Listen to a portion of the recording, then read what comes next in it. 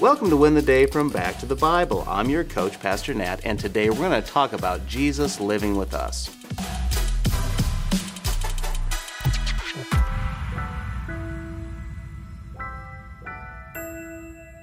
Are you a better giver or receiver?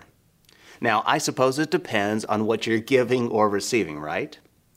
My mother, she is a giver. She finds great joy in blessing people over and over and over again.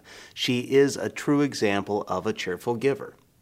Well, those who follow Jesus get to be the recipients of endless gifts. How so? Listen to what John writes. And the Word became flesh and dwelt among us, and we have seen his glory. Glory as of the only Son from the Father, full of grace and truth.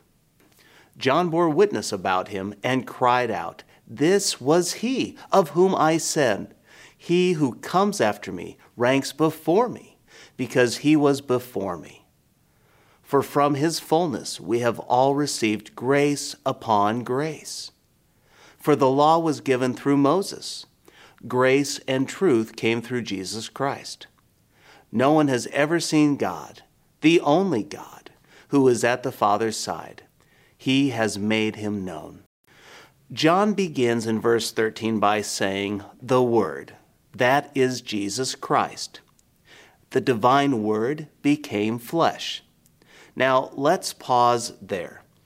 You see, some cults, apostate churches, and cynics claim that Jesus became God, or was a god, or some other variation. That is not what the Bible teaches. The Bible teaches that Jesus Christ always existed and has been in a relationship with God the Father and God the Holy Spirit. You see, according to the Bible, there is one God and three persons. 2,000 years ago, Jesus Christ took on flesh. He remained fully God while taking on human flesh. And then, John says that he dwelt among us. He set up shop. He moved into the neighborhood. He didn't set up a webcam and watch. He didn't drive in for a cameo and then go back to his hotel. No, Jesus Christ was born and lived among us. Jesus experienced all that we experience. That is incredible.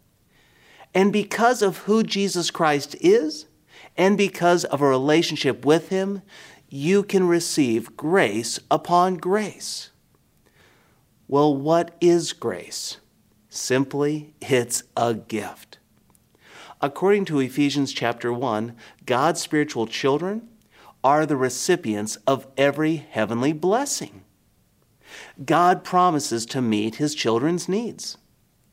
Psalm 23:1 reminds us that as his sheep, we will lack nothing. He gives us exactly what we need. And this passage reminds us that he will grace us out again and again and again. Now, this doesn't mean that we get anything we want when we want it. But it does mean that God's grace, those gifts, they will continue to flow. And it is first and best met in his gift of salvation and peace with God. That gift is also realized in seeing God face to face through Jesus Christ. I hope you are amazed because I am too. So here's my challenge for you today. Receive and then give the grace. We all have above and beyond what we deserve. So how can you receive God's grace and then pass it on to someone else? Allow God's grace upon grace to spill into the life of someone else. When you receive and give God's grace, we all will win the day.